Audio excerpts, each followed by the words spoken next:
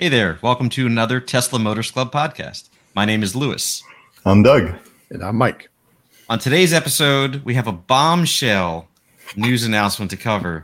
I am still shocked. It's been a few days, and I'm still surprised. GM announces they will be switching over to use Tesla's charging plug, or the NACS standard. Ford recently announced it. GM's following suit. Anyway, I'm still shocked. Anyway, we'll get into that. We're also going to cover a bunch of awesome, interesting FSD version 11 latest stuff. We have a special guest. Rocco Speranza is going to come on. He's a YouTuber. Lots of people know who he is. He has more viewers than us, so certainly more of you guys probably know him than me. And he tests FSD a lot. It's really interesting. So we'll get into that and more. Episode 43 starting right now.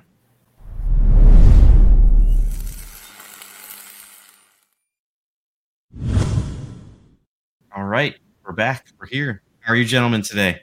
Excellent. Pretty good. I'm on the East Coast still, and we're recovering from all the smoke from Canada. So, have you been migrating south as the smoke has been coming down? No, but it was pretty bad last week, and it's kind of funny because I did the thing that made me leave the West Coast, at least temporarily, was all the crazy smoke from the fires, around the start of the COVID pandemic. Because okay, I can't do stuff, and I can't go running. And it was like, okay, this is terrible. And now it's here. So climate change is real, people. The solution is I don't leave my house, and when I do leave my house, I'm in my beautiful Tesla that has HEPA filters and bioweapon defense mode. Right. So I'm covered, right? It's good. What's funny about that is Elon seems to have forgotten that the Model Y got the HEPA filters also. He was like, oh yes, the Model X and Model S have them, but not the 3 and the Y. I'm like, that used to be true. Yeah, it used to be true. But maybe you should keep up on the product line. Current events. Yeah.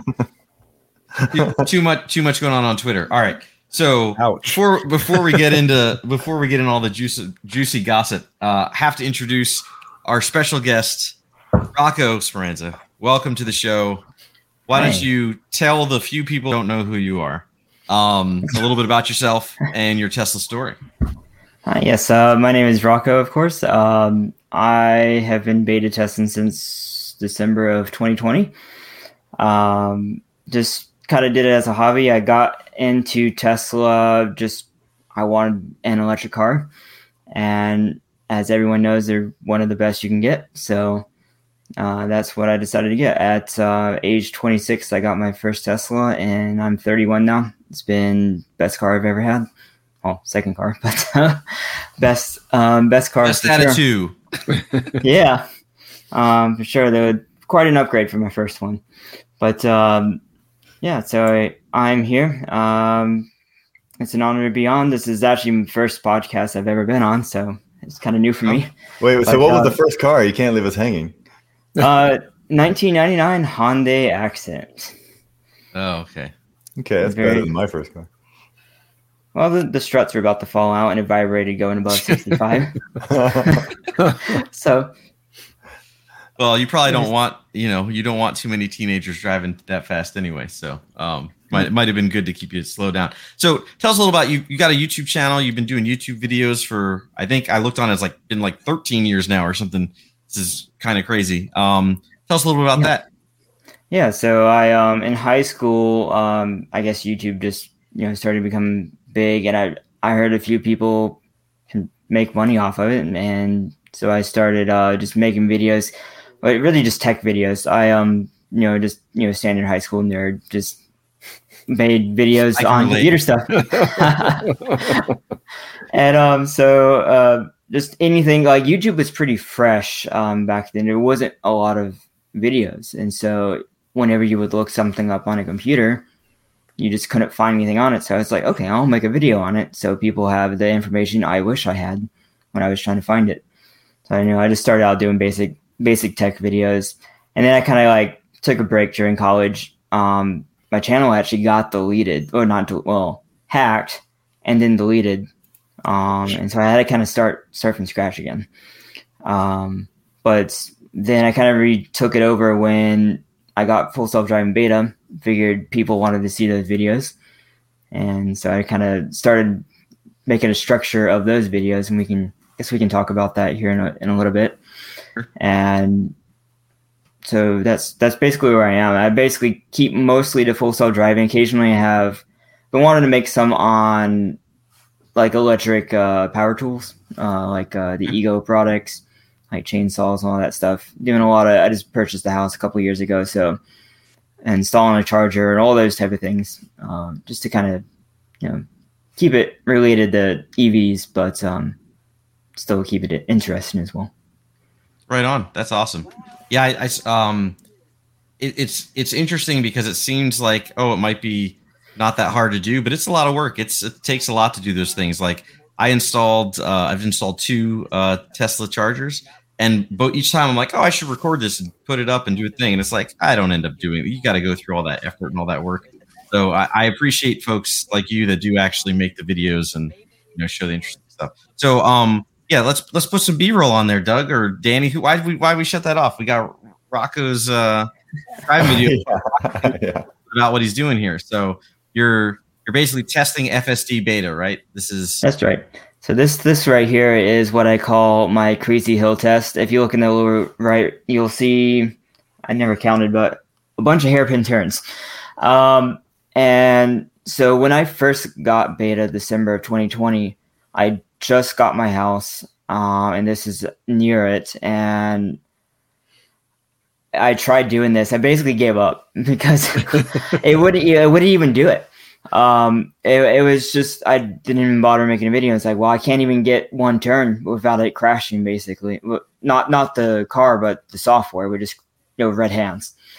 Every time I would go around a curve, and it just would give up. So I just basically manually drove up and down. And so I didn't bother making one, but you can see I have playlists on my videos of each route I take. So if you want to go back, I think, let me see if I can find how far that goes back. So Crazy Hill, probably the beginning of 2021. And so in 2021, what were we on then? I think version 8.2, maybe. I can find out here in just a second. Oldie but moldy.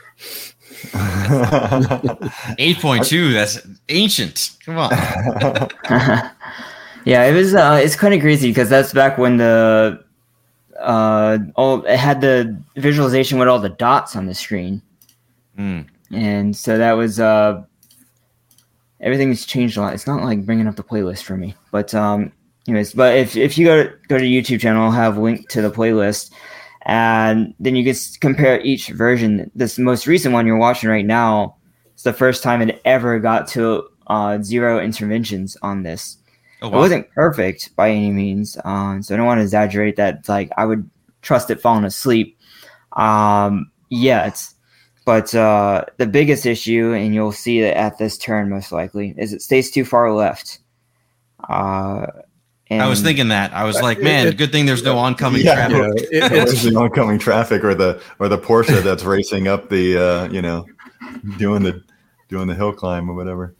I've actually had that from the opposite direction. So on the video before this one in the playlist, I was going up the hill, and I mean, as a human, I couldn't see either. You go around this blind turn, and then a car all of a sudden shows up, and the foliage will block it, so I can't see that car coming down the hill, and my car, of course, can't see it coming as I'm coming up, and so we kind of just like met. We still made it, but it's one of those close calls where you might have to like brake all the way and then restart. Do they have mirrors posted on it? Like normally I've driven places like this, they have mirrors up so you can actually see corner so you can see. Yeah. Not here. We do have a couple places in town. I don't think FSD beta will work with those mirrors. Certainly.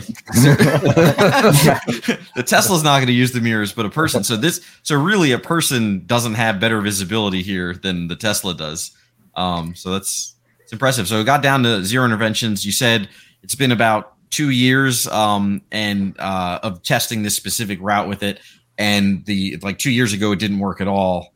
The software just couldn't handle it. And then has it been like a progressive improvement where there's been, like where it's just been fewer and fewer interventions as you've gone? Or has it been back and forth? Like, was it better and then it got worse? I'm just curious. For this particular route, it seems I would usually test it every few updates, every major update, and it did get usually better each time. Now that's not always the case. Where some updates, will have regressions, but this route particularly did usually find something improved every single time. And what part of the country is this in? Like, where is this route located? This is near Saluda, North Carolina. So if you look up the Green River, this is right next. This is all of a half mile off I-26. So this is very popular to get down for. It's a kayaking competition. It's down here for whitewater kayaking. And so This is super popular for kayakers to come up and down this road all the time. So for the audio listeners, what we're doing is we're watching this video of FSD just sort of driving down this very hilly. A lane in the quarter. Narrow, and it's just it's bordered by a hills slope, and trees, and and there's no guardrail or anything. Of course, it's going down fairly slowly. And honestly, if I were driving, I would have taken over a long time ago. Like it's doing it, but especially around each curve, it's so cautious, and it's not as smooth as I'd want. And it is kind of hanging out. Like I don't think it's quite realizing this is possibly a two direction road. So you might end up, encountering somebody. I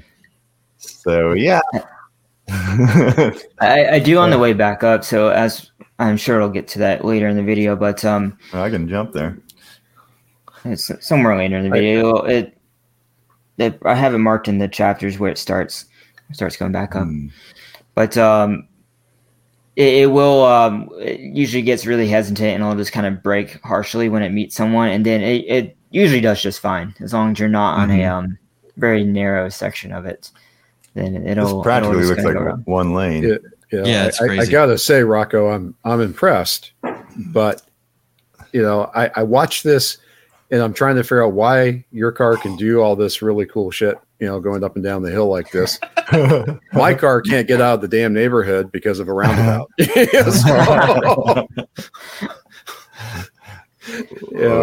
There's a disconnect there somehow. I'm just not sure where. I've noticed that. Did you have a lot of pedestrians or other cars, I assume, around? On my little route, there's cars parked on the side, which FSD tends to struggle with, especially if the cars aren't parked up against the curb. If they're parked kind of, as most people would, with the butt hanging out in the air, or maybe they're away from the curb too far, FSD seems to struggle with that. Not a lot of pedestrians. It's just street traffic. Yeah, I've noticed the more complex the situation, that seems the more difficult. Like if I had more cars coming down on towards me in this video, I think it would struggle a bit. Yeah, yeah, definitely. I honestly got lucky on this route because I never would have expected to get zero interventions, because I would normally meet someone coming around a corner and then I would have to disengage. But I just kind of, let it do its thing, and then sure enough, it made it. And this is the first version that actually not crashed. Specifically crashed the software with the not you the car. Specified that. But with the red hands, it would always just freak out going around a corner. It just wouldn't know what to do, and it would just disengage. Well, see, that's what I get leaving my neighborhood. Is it basically goes in what I call a cyber meltdown, and just says, "I'm done. I can't do this anymore." Okay. Yeah. And so that's definitely improved with version 11. So that's impressive. There. That's impressive.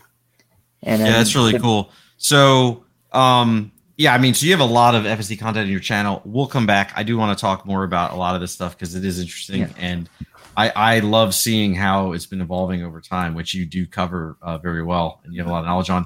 I do want to talk about, though, before, because we could spend all day. We could talk about FSD for the next 5 hours.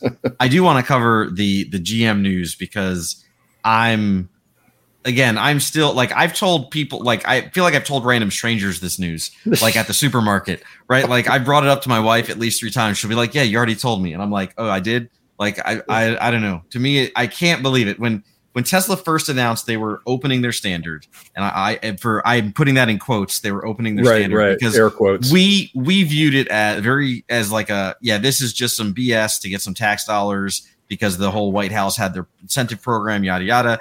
We're like, it's 10 years too late, right? Like Tesla. The timing was terrible, right? It was really bad. And we're like, no one is going to use this. No one is, but man, I don't know who worked the magic. It was Elon. If it was, some COO person, like that I don't know about. It's not magic. It's not magic.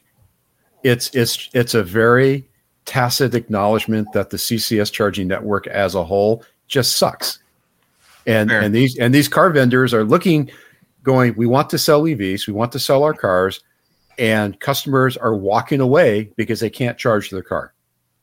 And here's Elon with a standard that everybody loves to death, right or wrong, and it works. So, I mean, in my mind, it's a no-brainer.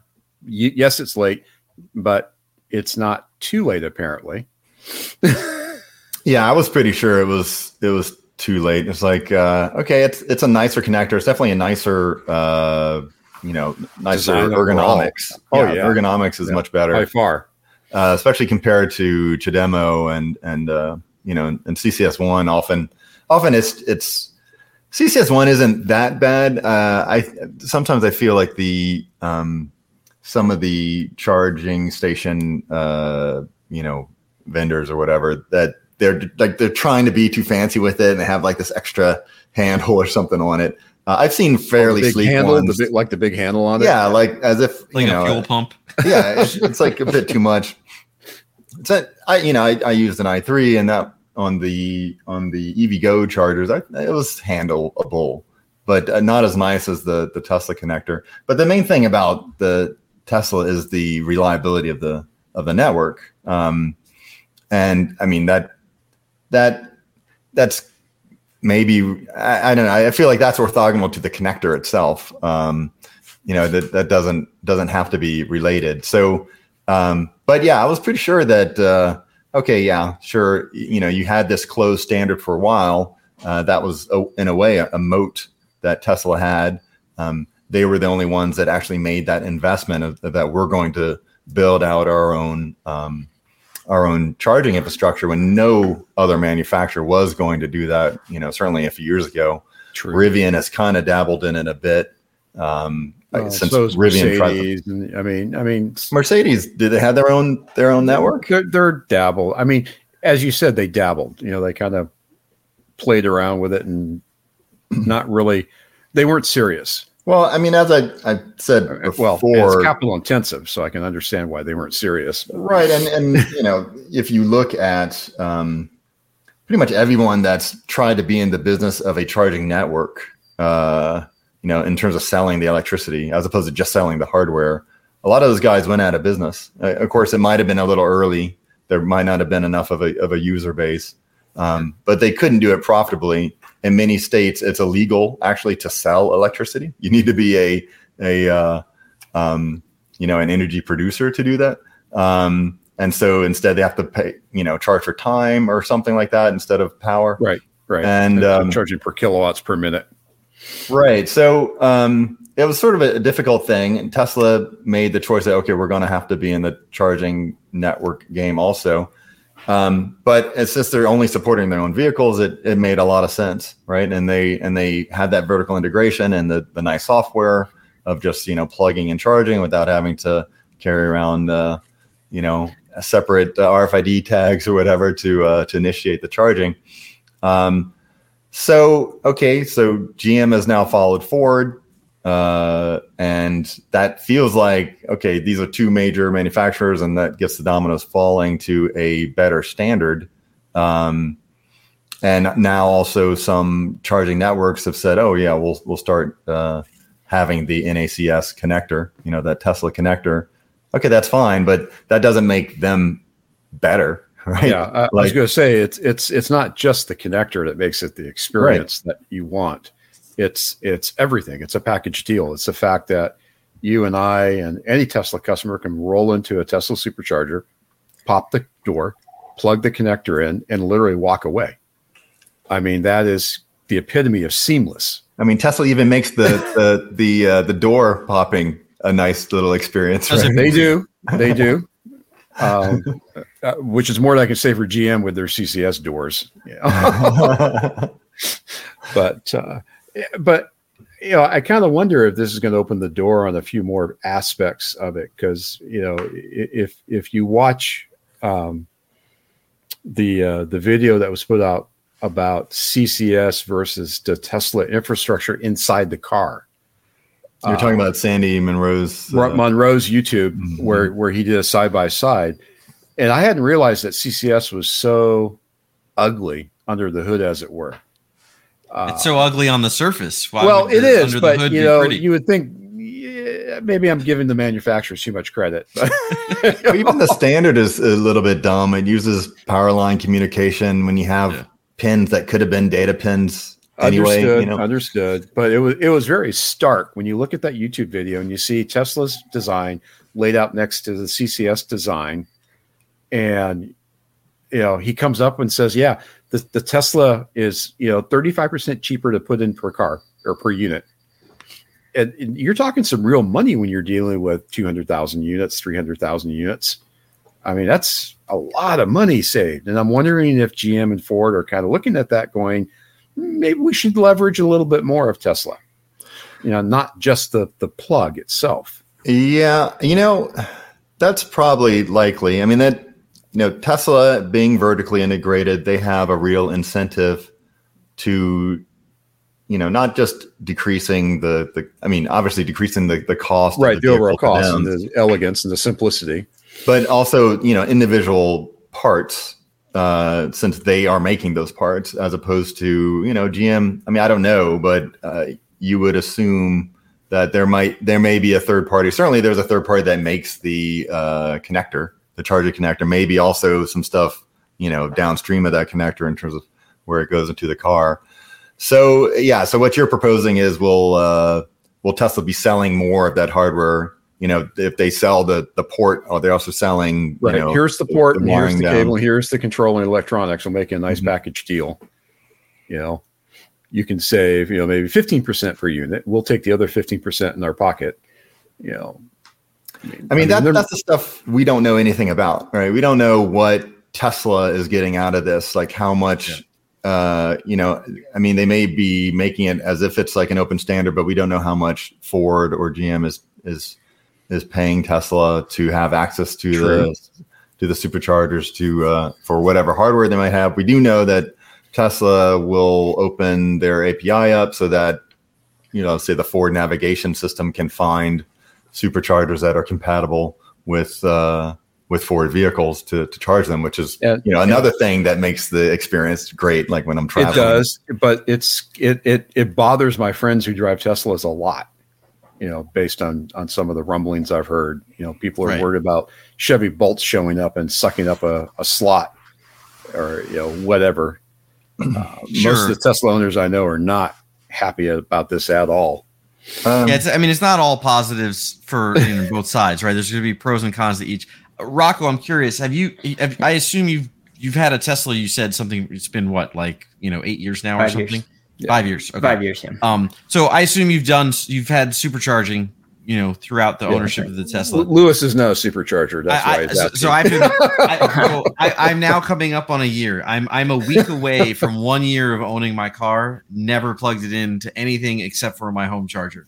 But anyway, okay. But if you so first of all, I'm just curious. Were you surprised to hear about these other car companies, Ford and then GM, saying they're going to switch off of CCS? Did that come as a surprise to you? Ford is short notice, and so is GM's. So it wasn't honestly that surprising. So there was a video that Sandy Monroe and Monroe's Associates put out last year where they interviewed Ford. Mm-hmm. Yep. And as soon as they did that, they asked about, would you partner with Tesla charging, or some question regarding that. And it's like, yeah, they're going to do it.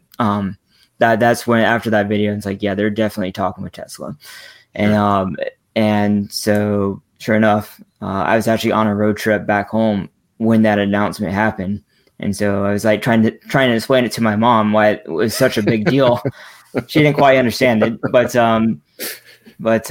yeah. So I think as soon as one big automaker took it, then it's basically just a domino effect for the rest. And sure enough, GM, just last week did the same thing. My guess would be Rivian would be the next one that will do it. What about Chrysler with the big electrification of their Jeeps and the whole Jeep infrastructure? It could be. I hope with the Jeeps. I mean, Jeeps like to go off road, and that's why the Rivian network would be really nice to have a NAC connector, because I like to go camping a lot, and so I go in the middle of nowhere, and so Tesla doesn't seem to want to build chargers out in that area. So if you can get someone like Rivian who will, that's just a win-win for everyone. Yeah, they're talking about putting solar power in, right? Isn't that the deal? They call them like adventure stations or something like that. The adventure network, yeah. Yeah. So two observations. One is that we're going to call it the NAC now. Is that the NACS? Like the band. NACS. I'll say that. And also, again, Rivian sort of following the Tesla model, and of course, I'm sure they have plenty of ex-Tesla employees there. Yeah, go figure. The original promise of the Supercharger network was free forever and solar powered. So they're supposed to be like solar. We're still waiting for that solar power. Well, you gotta have batteries for that. The way they do it right now is the solar installations from their customer base offset the Supercharger. I think it's the way they get around that wording. Well, it's fungible, right? So you can say that, sure. I mean, and like, I'm not going to fault them. It didn't make sense financially to be building solar panels at every location, and it could be a solar farm, it could be on some completely different location. That's fine. They're electrons. You can move them around. That's fine. It's true. Move pretty readily too. It is what they do. So, I guess. Wait. So, what does this really mean? Like I've said that I'm not really sure. Certainly, other other vehicles using the Tesla network, I think that'll be a nicer experience for them compared to the other vehicles in terms of CCS1 maybe going away or at least becoming less popular. And, often there's that sort of beta VHS comparison, which isn't a perfect metaphor really, because beta lost, beta was there before, and I honestly, and I will say I've been wrong. We all were like, Tesla's a little too late to the game with this by trying to make an open standard. But you have to think, this stuff was already in the works, and we just didn't know about it because, a company like Ford and a company like GM, stuff, it takes time for them to make decisions like that, right? So this had to be at least months in the works. And does anyone remember when Tesla made that announcement of opening up the standard? I want to say maybe 8 months ago.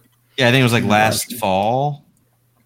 If it was only last fall, you'd think the stuff would have to have already been in the works. Now, it did seem to correspond with a, sort of a government announcement of trying to subsidize charging connectors. Supposed to be building out the new charging system.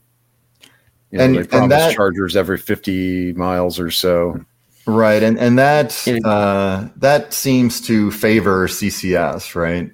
Because that's so far was the established standard. So I don't know if the government will change their minds on that or not. But again, it's not a perfect analogy. Of course, VHS won out. Some people think beta was the better standard. It wasn't necessarily better. I grew up with beta. We had a beta machine. It was fine, but. You chose poorly. It wasn't me. I was a child. It wasn't my choice, but it was my much older brother who chose beta. I don't know why. If I could tell him, even then I think it was kind of obvious when he did it sometime in the early 80s. But anyway, it's not a really great comparison because I couldn't put my VHS tapes in a Betamax player, but you can have adapters, right? You can adapt between between. Well, and they've said as much. I mean, right. So they can coexist for a while, and that should be fine. I think manufacturers really should want to use that Tesla connector because, gee, it's cheaper, but also just in terms of the design of your vehicle, you know, you don't need such a big opening. Like Tesla did it nice and sleek, so they could stick it, you know, behind a reflector. Basically on a tail light. You know? Yeah. You know, so that's pretty cool. I guess another thing to consider though is, you know, the placement of the charging port. I don't like Tesla's choice of where the charging port is. I think the rear driver side doesn't make a whole lot of sense. You don't like their front cameras either, so. Yeah, okay, that's another issue. That's a tangent. Let's not go there. Yeah, don't get me down that road. But the main thing is that there is, especially in cities, curbside charging, and you don't want the connector hanging out into the road, right? Agreed. So I would have thought, you know, and also when people park, at least in the U.S., they tend to park nose in. And so I would have thought the charging connector should have been the front right quarter panel somewhere there. Side, front. It's funny you bring that up about that port position because we just got a complaint from our HOA about charging one of the Teslas in the street because the cord has to basically go around the back of the car into the street and then back up into the port, or I lay it over the car. Neither of which they like because the connector is facing the street. Yeah, because they're an HOA. Yeah, park facing the wrong direction in your area. I can't do that either. They'll write a ticket for you. So, you know, I don't understand that choice. But it is what it is, and all the vertical integration, all the superchargers are designed for, you know, the car to back in, unless it's a pull through design, which, you know, there are some of those too. But now, you know, all these other manufacturers put their charge port wherever, right? If they put it in the front right, then it's potentially compatible. They can pull in, and that's equivalent to being on the you know, driver's side rear. But not everybody does that. And I don't remember where it is on the Bolt. I think on the Bolt it might be rear passenger side. I don't remember. So then if that person, you know, parks to charge, he's in the wrong spot. So he's effectively taking two stalls. That's going to be an issue. Friends. That's going to be an issue. So I mean, it sounds to me like both of you are very, very much thinking about the fact that this is going to impact Tesla supercharger users, because the main reason to do this for all these other manufacturers is so that their customers can access the Tesla network. But what are your thoughts on like the other charging networks switching over to using this port too? Okay, right. So like I imagine EVgo and those types are going to switch over. Let me correct you some here, Lewis. I think, and this is my personal opinion, that both Ford and GM have decided to embrace NACS, whatever we want to call it. Really because they've got a customer base that they want to tap into. They want people to buy their cars, or EVs in particular. Mm-hmm. And they've already seen in the last couple of years that the CCS charging network as a rule just sucks completely across the board. Sure. And people are literally saying, we won't buy your car because it's not a Tesla and it doesn't have the Tesla experience for charging. I told Cadillac that straight up when we were talking about the Lyriq. In fact, when I mentioned that, they just hung up the phone, and that was the last conversation I had with them. So they probably had enough experience with Tesla fanboys. Yeah. So, you know, but CCS hate is real, you know, and, you know, EVgo already supports Tesla to a degree. They've got a plug and go type system available that will support Tesla with a CCS adapter. They don't care whose. It's passive, so it just passes through. I use it. It works well. They've had Tesla charging for a very long time, which is really CHAdeMO in disguise. So that's kind of a sneak way to get in, but that's low. That's only 50 kilowatts. EA is in trouble. EA's got the worst reputation that I'm aware of. I hear EA is blowing up Rivians. Yeah, there was one that caught fire recently and burned down in the parking area. So not a good PR movie. But you got to feel like EA is, you know, it's like Volkswagen putting on the high vis vest and picking up trash on the side of the road, right? Yeah, community service. Yeah, exactly. It's their Well, their it is Dieselgate. I mean, it's penance for Dieselgate. It's their penance, right? So are they even? Do they even really have their hearts in it? You know, it's begrudging. Right? Up to now, I would agree. It is very begrudging. I think Volkswagen's going to have to take a hard look and decide if they're serious about it or if they're going to walk away from it. Well, do they even have that option? I mean, this is their penance, right? Well, they're forced to do this, right? They were forced to do it. I'm not sure when that order runs out or if it's already run out. I mean, okay, so I feel like the shock is that the whole world, for the most part, most of the world uses CCS. North America was a little bit different because Teslas were here first and whatever, and they had their own standard.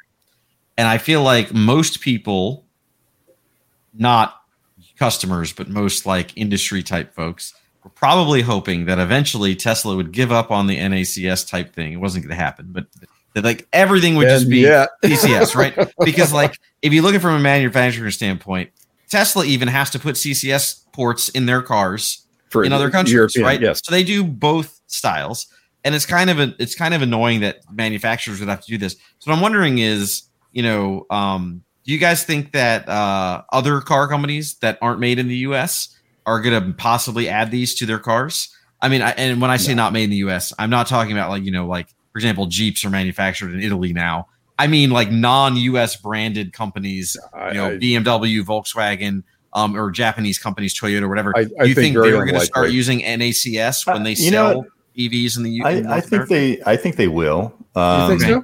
Yeah, because look, I think the trajectory right now, we'll see, and I'm surprised as anybody that I think the trajectory will be the NACS or whatever you want to call it, the Tesla connector, because it just simply is better. There are industry organizations that support CCS, and they're kind of pissed maybe about it, but overall this is good. I don't think it's like some huge amazing thing like Tesla wins or whatever. I just think it's better. It's just a better connector, so it's a better experience for the consumer.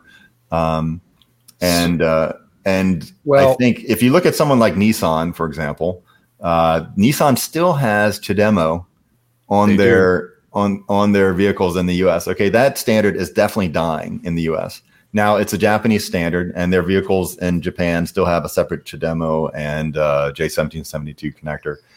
If they're going to keep selling EVs in the US at some point, they're going to have to get rid of CHAdeMO. Why not just go straight to the Tesla connector? It will save them money. Right? So riddle me this, Doug. I'm going to use my little catchphrase. My whiskey for it's been a while. Do you have a drink? You need to take a shot. Haven't said it in a while, so I had to blow the dust off. What's your riddle? If EA or EVgo, I mean, let's just pick EA. Mm-hmm. If EA had been more aware, successful, positive experience.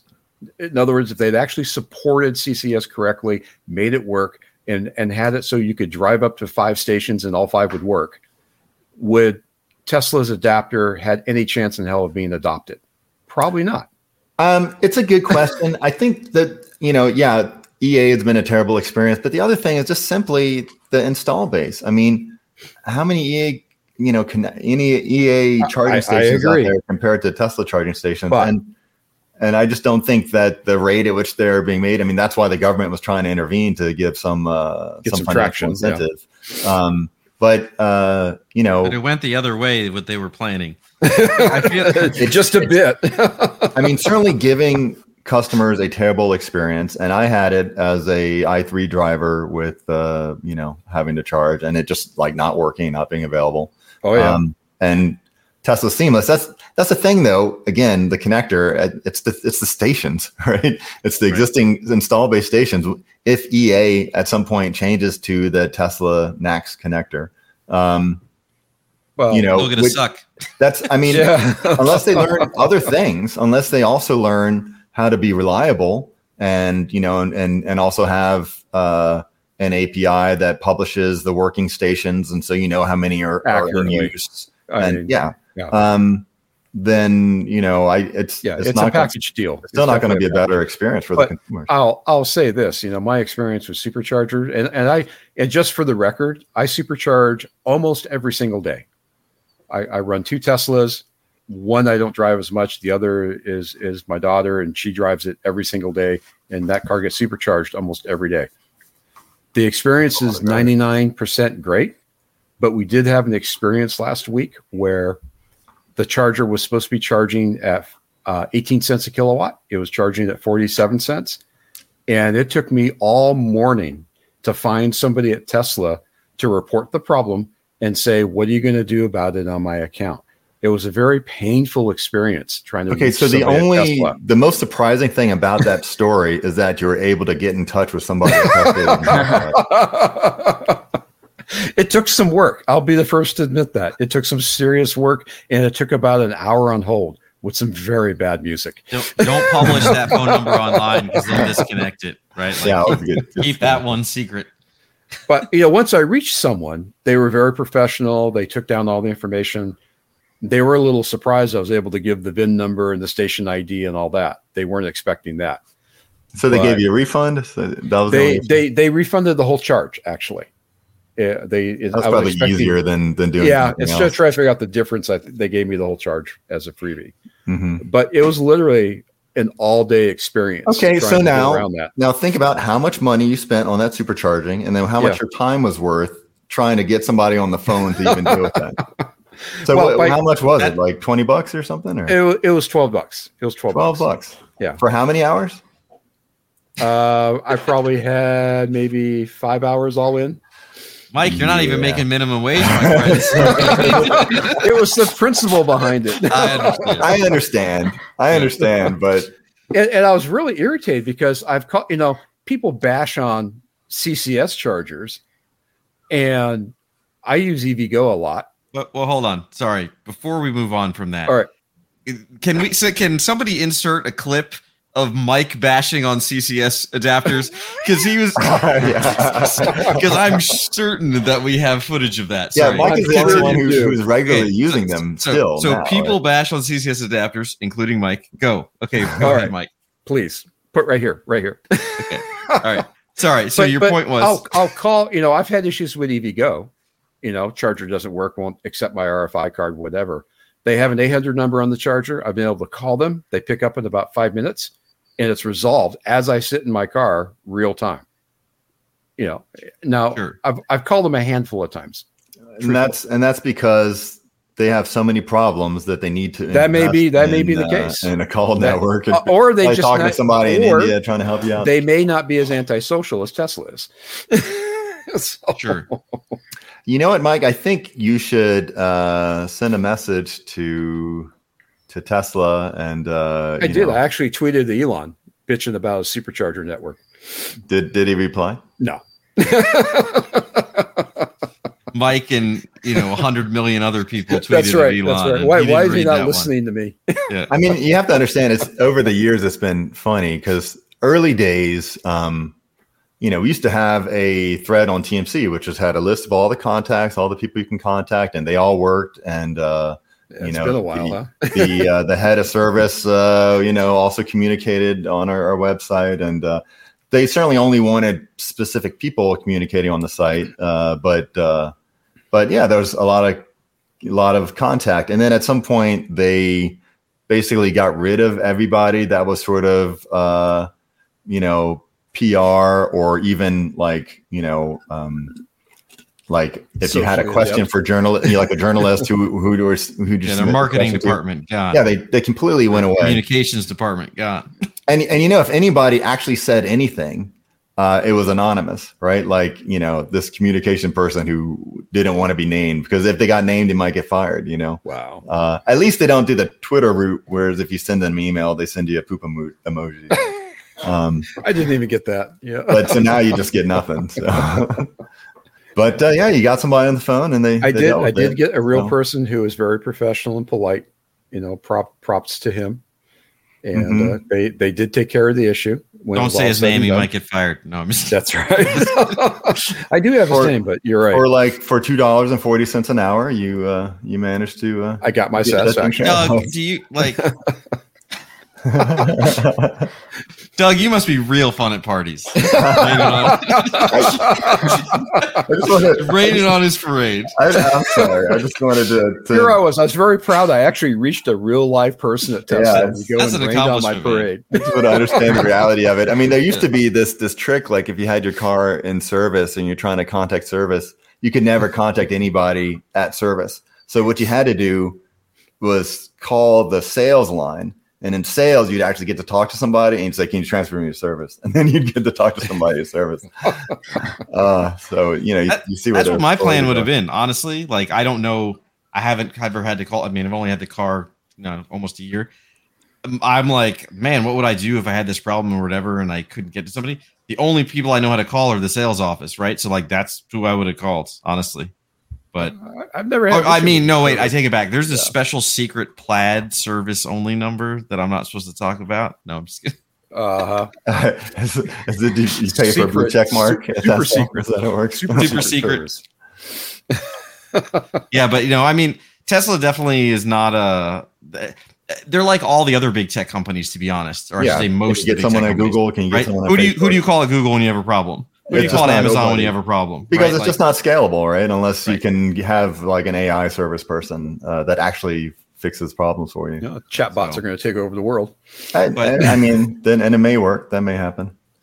So I don't know. Anyways, any more with this connector? Is there anything else to say about it? I'm just curious. So Rocco, you said you were trying to tell your family member how amazing, or your mom or something, how amazing this is, this news. Do you see it where you live, like other people that have or hesitant about EVs or other things? Do you think this type of change is going to be a positive impact to get more people to be willing to buy an EV, or do you think it's not going to impact that at all? Right? Is it mostly just going to impact those of us that already have them? Yeah, I think it's going to be beneficial for everyone because as we all know, using the supercharger network it's seamless. And so I would have to imagine, I was going to mention earlier that they're probably going to have standards the Ford and GM have to follow. So you're not just going to, have a touchscreen at the charger or whatever. And they're probably going to require plug-in charge and require minimum charge rates and all that type of stuff. And then, that's going to help everyone. If all cars charge at a minimum rate, then it's just a win-win for everyone. All right. Okay. Yeah, honestly, I see nothing wrong with this. I think it's fine. I think it's a good result. They'll resolve whatever the issues are with the charge port parking. We'll see what happens. Tesla owners, they're kind of worried about having access or the superchargers being taken up. I mean, the only issues I've ever had with supercharging is in the Bay Area. Sometimes I had to wait a little bit to charge. And, I think Tesla is sort of taking care of that. I mean, they just, anywhere where there's like high density and there's a wait, then they just start building in. Yeah, they'll build more. They just build in more superchargers. And on a road trip, I've never had to wait. And can't say that. And I suppose if you go at a busy time, that's when it can be an issue. But me personally, I've never had to wait. Let's see, maybe I've waited once, but it was, again, only a few minutes. So they're aware. And honestly, most places I go, there are a ton, and they're just, idle because they have to, be ready for whatever peak, and they seem to be doing that. So I think Tesla has this well handled. The main issue is for other networks, so Tesla network doesn't just be a monopoly, and other networks actually learn, right? Learn to be a proper follower and do the things Tesla does. And I don't think it requires even though I like it, the sort of plug and charge sort of thing. I don't think that's necessary. I think they could, you could tap, or maybe just allow a credit card, tap your credit card or whatever. I don't know that Tesla would ever do that, but the other networks, they can do that. Just get the reliability up. make sure the thing isn't failing. Make sure the thing isn't blowing up a Rivian. Though that must be Rivian's fault, right? I mean, that has to be Rivian's fault, right? If the car is the one that telling the Charger what to do, right? So if the car catches fire, it must be the car's fault, right? Must be. Could obviously. be. I mean, I'm just saying. Statistically, it is most likely the car's fault. But so I only say that because I don't think we can blame EA for that, even though it's kind of funny. Just for the record, Doug, there are reports of Volkswagen ID4s burning at EA Chargers. Again, is it EA's fault? Just saying. The BMS is on the car, right? The battery management system is on the car. They're both built by Volkswagen, so. Yeah, so no matter what it is, it's a software problem, I'm sure. That's right. Yeah, there's a bug somewhere. But it's the car should disconnect if it sees there's an issue. So well, that's what if it had a LiDAR? No, anyway. Yeah, it had LiDAR. All right, so speaking of LiDAR, exactly. What a great segue. Speaking of not having LiDAR. So Tesla's, man. So FSD, we looked at some videos earlier, Rocco. You've been doing this the whole time, right, for a few years now in beta, seeing the progression. Are you optimistic for the future of FSD? Do you think it's, Elon joked again saying he's going to regret saying this, but by the end of this year, do you think that timeline is, remotely accurate, or, what are your thoughts? It really depends on your perspective on what type of full self-driving you're looking at.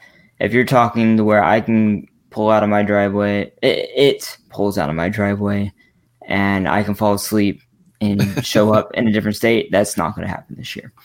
I think that could happen by end of decade, for sure. Now, if we're talking, I don't think any form is going to happen this year. Next year, maybe, curb to curb. And 2025 is when I'm saying for some level of robotaxi, whether it's geofenced or something.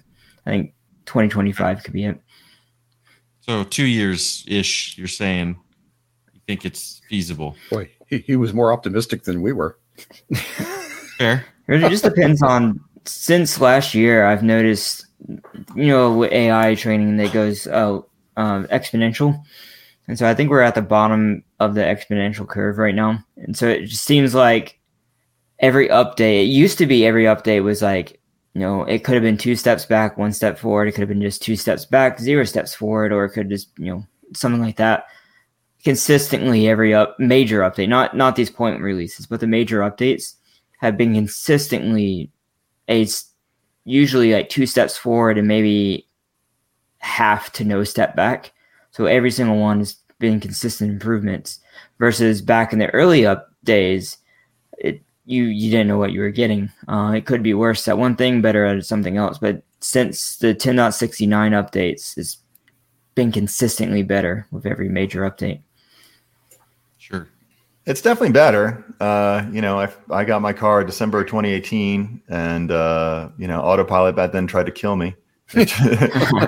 Actively. Actively. Yeah, I was on a 4-lane road, 2 going in each direction, and I'm in the left lane and on the yellow divider, and it tried to get me head on collision with the guy going the other way, and of course I stopped it. But nowadays it seems pretty good. It's definitely much, much better, and that's amazing that I have the same car that I bought years ago, and it's effectively, over the years, it's a different car, and it's a better car than it was when I first got it. So that's pretty impressive.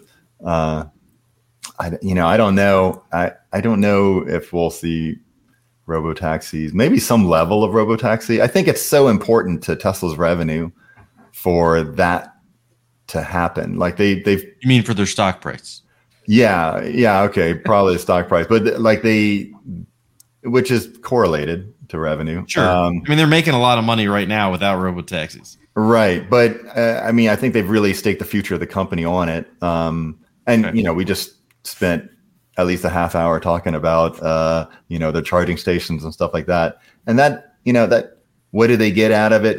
They probably get, just a marginal amount of money out of selling electricity or being a charging station anyway.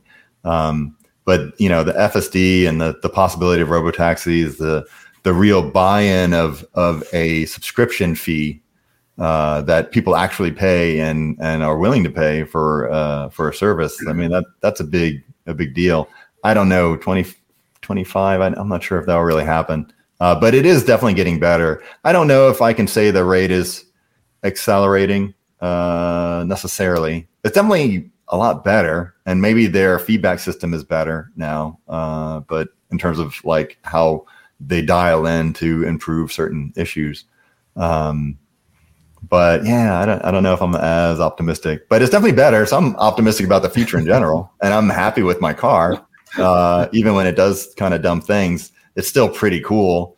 Like just last night, I had to drive for like several hours, and it's a pretty low stress thing, so I'm pretty happy with it. So. If I go based on, I take a trip almost every year to Michigan and back, and I kind of keep track of how many disengagements, not super accurately, but this year was substantially better than last May. So over the course of a year, it went from just you lost count of how many disengagements, 50 plus, and then this year is maybe 15 for the whole trip up, and I went hours without having to do anything. Just keep the hand on the wheel and just pay attention. And so that's never happened before until these most recent updates. So I could imagine, like, if you do that another year out, where's it going to be? Could it be down to like 5 disengagements for the 700 miles? Yeah, I guess the issue is, I mean, that is a figure of merit. How many times did I have to intervene? But like the step over to, can I actually not pay attention? That seems like such a big step, because something unexpected happens, and and then someone gets injured. I think on our last show I mentioned there was a deer just about to walk in my lane, and and FSD didn't do anything about it. There was I think just last week there was a video came out of someone on FSD and it ran over a dog, and you don't want to. That's not going to affect your life, but you definitely want it avoiding a deer. It's debatable if it should avoid a dog, only because by avoiding it might cause something worse to happen. But I would like it to avoid dogs. I don't want to. I don't want to run over squirrels. If it's somebody else's safety, run over the squirrel. I'm sorry. I'd rather hit another person than a dog. No, I'm I don't want to hurt. I don't hurt it. I don't want to do either. But yeah, someone just ran over a dog, and the FSD beta didn't do anything. Now I saw that video, and that dog sort of really kind of ran out there, and I can't even say if I were driving, if I would have managed to avoid the dog myself. Though if I'd seen a dog out there, I probably would have slowed down just to begin, because I know a dog is unpredictable. Yep. So what do you think in terms of that? Like, are you really ready to you think in 2 years we'll be able to take a nap? Yeah, that's hard to say. I mean, it's possible. I think it's going to be, at most, it's going to be heavily geofenced. So it's going to be heavily restricted in 25. So I don't think it's going to be level 5 in 2025, to be clear. Yeah, you said by the end of the decade is what you were thinking for that. Yeah, I could definitely see level 5, not with current hardware. Level 4. That was my next question for you. So, okay, so not with current hardware. What do you think's lacking with the hardware?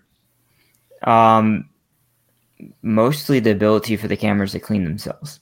I just want to reply. There's a comment. BitJam says it was Waymo that hit a dog, not FSD. AP did save the life of a deer that ran in front of my car. No, really, you should look. There's definitely a Tesla FSD beta ran over a dog. I mean, it's disturbing. You don't actually see the dog because the cameras aren't on the nose like Mike knows. I want, but that's a view I don't want to see. But if you look for it, you'll find it. We won't play it here. There's a Waymo one as well, but yes, there was also or at least I saw some news about a Waymo thing a while ago, but with it too. But now, somewhat related, there was a Washington Post article that came out recently that had some information about like number of crashes and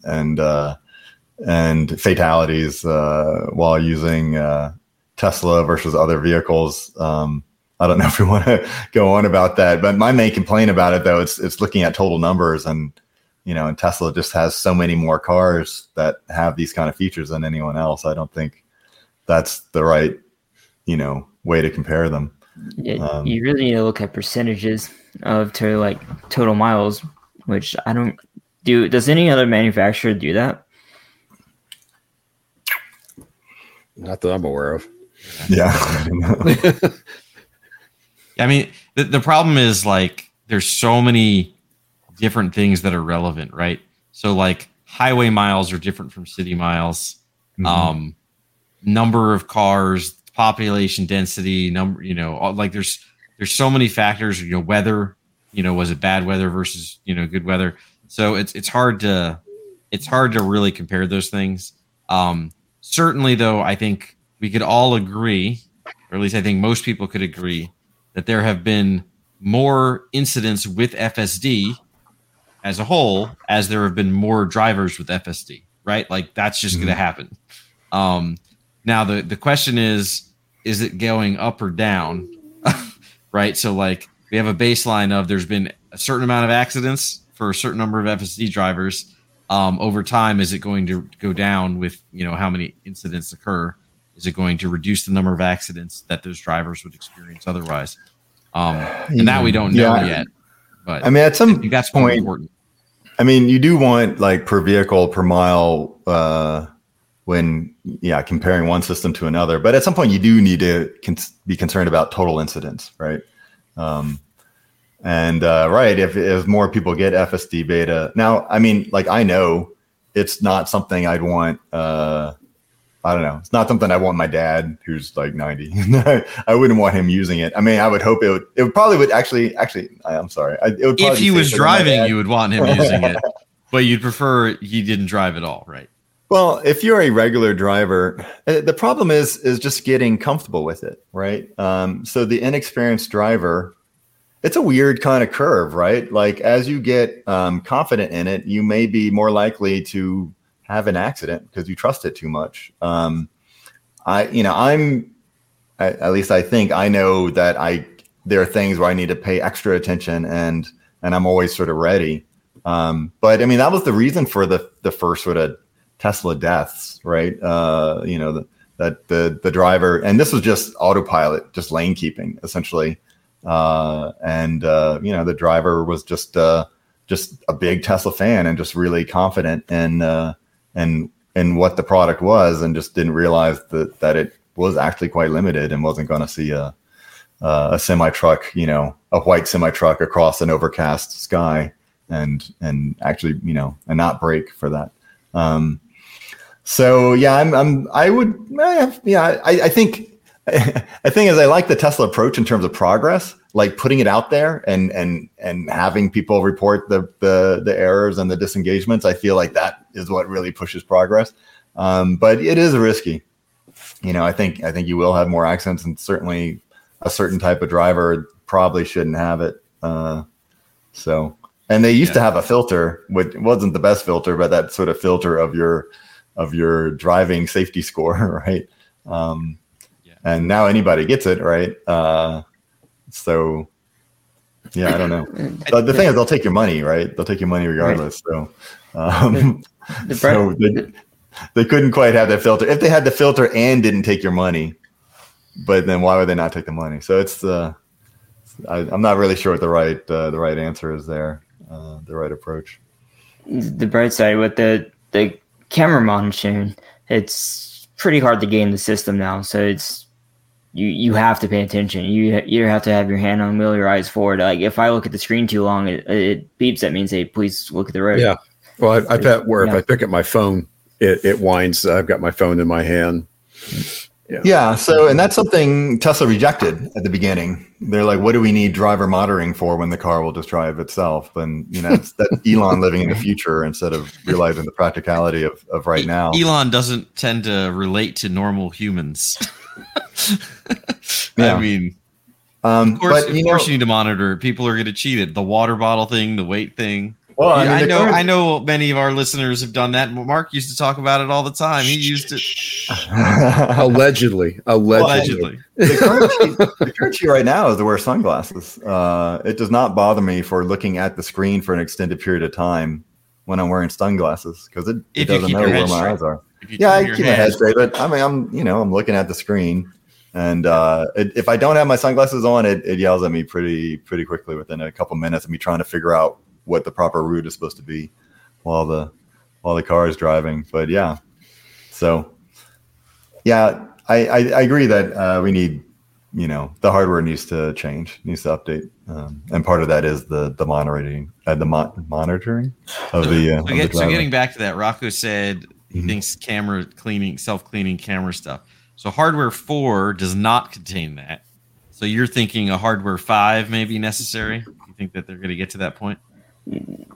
Well, no. So to be clear, they can have a robotaxi with the current hardware.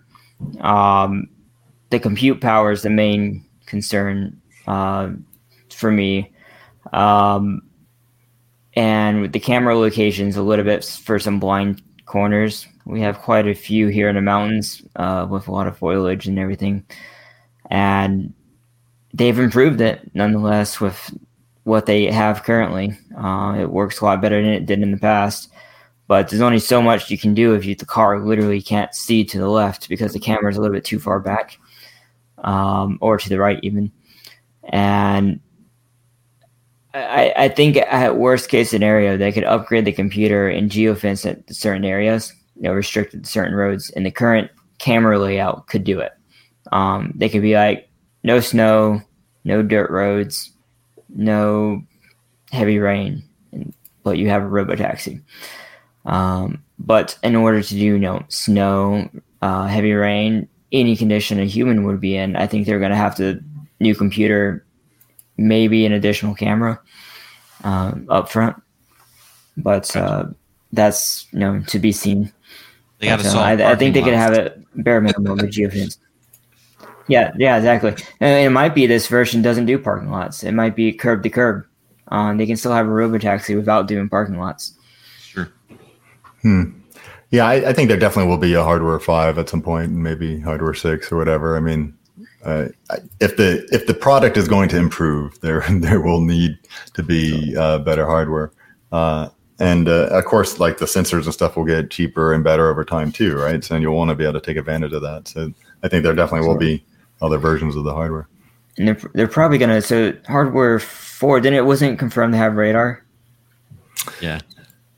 I think right now we're seeing, and we don't know, it's possible the hardware for it now is like a 3.5 as well. Like it might be that's right. Might not be a full 4 that for the cars that people have got out there. But yes, they're definitely adding radar back in, and there's been radar modules in cars. Right. I mean, what we've seen is like, some cameras with like, ruby sapphire lenses that seem to indicate that they're different, but they're still in the same locations. But there's a hint with looking at the Cybertruck that they're going to add a camera on the nose, which they should obviously, right. Which is so obvious, Mike. Everybody knows that. Everyone knows that, Mike. So that so right now maybe like a 3.5, and so we'll see if there's a 4 or something. My guess with the radar is that it's not necessary to make the robotaxi, but it helps improve safety. So you can you can see a car in front of a car with the radar. You can see through heavy rain, fog, snow with the radar. And so that would be my guess is why they're adding it, strictly to improve safety, more or less, than be necessary. Sure. Tesla Vision was going to save the world. It still might, Mike. Yeah, that's still possible. The world is still here. It hasn't needed saving yet. The Elon is concerned that he's contributed to AI destroying the world, and so we'll see. At some point, instead of the cars avoiding the pedestrians, it may start to aim at the pedestrians. So we'll see how that goes. Yeah, when you see it say target acquired on your screen. The main thing is when the headlights turn red. That's it. Know. That's the giveaway. That's the new Tesla game. Forget the Steam Deck in my car. Alrighty. Well, man, it's been another podcast. We've done it. Man, I'm just looking at the clock. Where's the time gone? We could seriously talk about this stuff all day. Or anyway, but we will respect the time of our listeners and not do so. So it was great having you on, Rocco. I'm going to be checking out more of your videos. I looked through some of them when we were talking earlier, and there's a few in there, like even your non-Tesla ones that I find interesting. But I'm also a tech geek nerd person, so I'm probably your audience. Definitely. But let me ask you real quick, Rocco. Like when you take your videos, is this just drives that you're already doing anyway, or are they like, is it like, are you driving specifically to test something out? For the most part, they're drives. So I like to I make a loop around town every weekend to go, do grocery shopping. I go on a hike with my dog. So it just happens to line up. And so I do it so often, I just make it into a test loop. And so I like to keep my routes as consistent as possible, trying scientific purposes. When you compare A to A and B to B. Yeah, exactly. Well, I think it's a great historical record of this sort of steady improvement. And, so you'd have to be a special kind of nerd to watch every one of those videos, but I'm glad that it's there. But we're out there. 3 of us. Yeah. And I think it's a real resource is the thing. So. And anyone that watches what you're doing. Yeah, the old videos won't have this, but the new ones have chapters in it. So obviously most people don't have the time to watch through a 12, 20-minute video. So if you want to just get the highlights, just click through the chapters and click through each part and see what went wrong and what's good. So Rocco, you have a YouTube channel. Do you have any other social media things, or do you want to plug what's your channel name for the viewers and listeners? So my channel name now is just my name, Rocco Speranza. I think I have my second personal channel with the same name, but look for the image of the Tesla and it'll be pretty obvious. Kind of gives it away. We'll include all that in our show notes. Yeah, we'll put it in the show notes. So. And then my Twitter handle is Rocco with a I think it's a 0 for the first O. Rocco Speranza. That's my Twitter handle. Funny enough, there are more Rocco Speranzas in the world, mostly in Italy. Yeah, I was gonna say it's a very Italian name. I would know as my name is Luigi. My dad's alrighty, so great. So yeah, check out Rocco's channel. And as always, we appreciate you guys hanging out with us, listening, all your comments, feedbacks, likes, dislikes. Thank you to the producers and those behind the show helping make this happen. Adam, big shout out. Awesome work. Danny, and James, Seb, I know you're out there. Hope things are good, Seb. We'll see you, maybe see you next time. Supporting member on the site. Yeah, go to TeslaMotorsClub.com, become a supporting member. Can't forget that one. And we'll see you guys next time.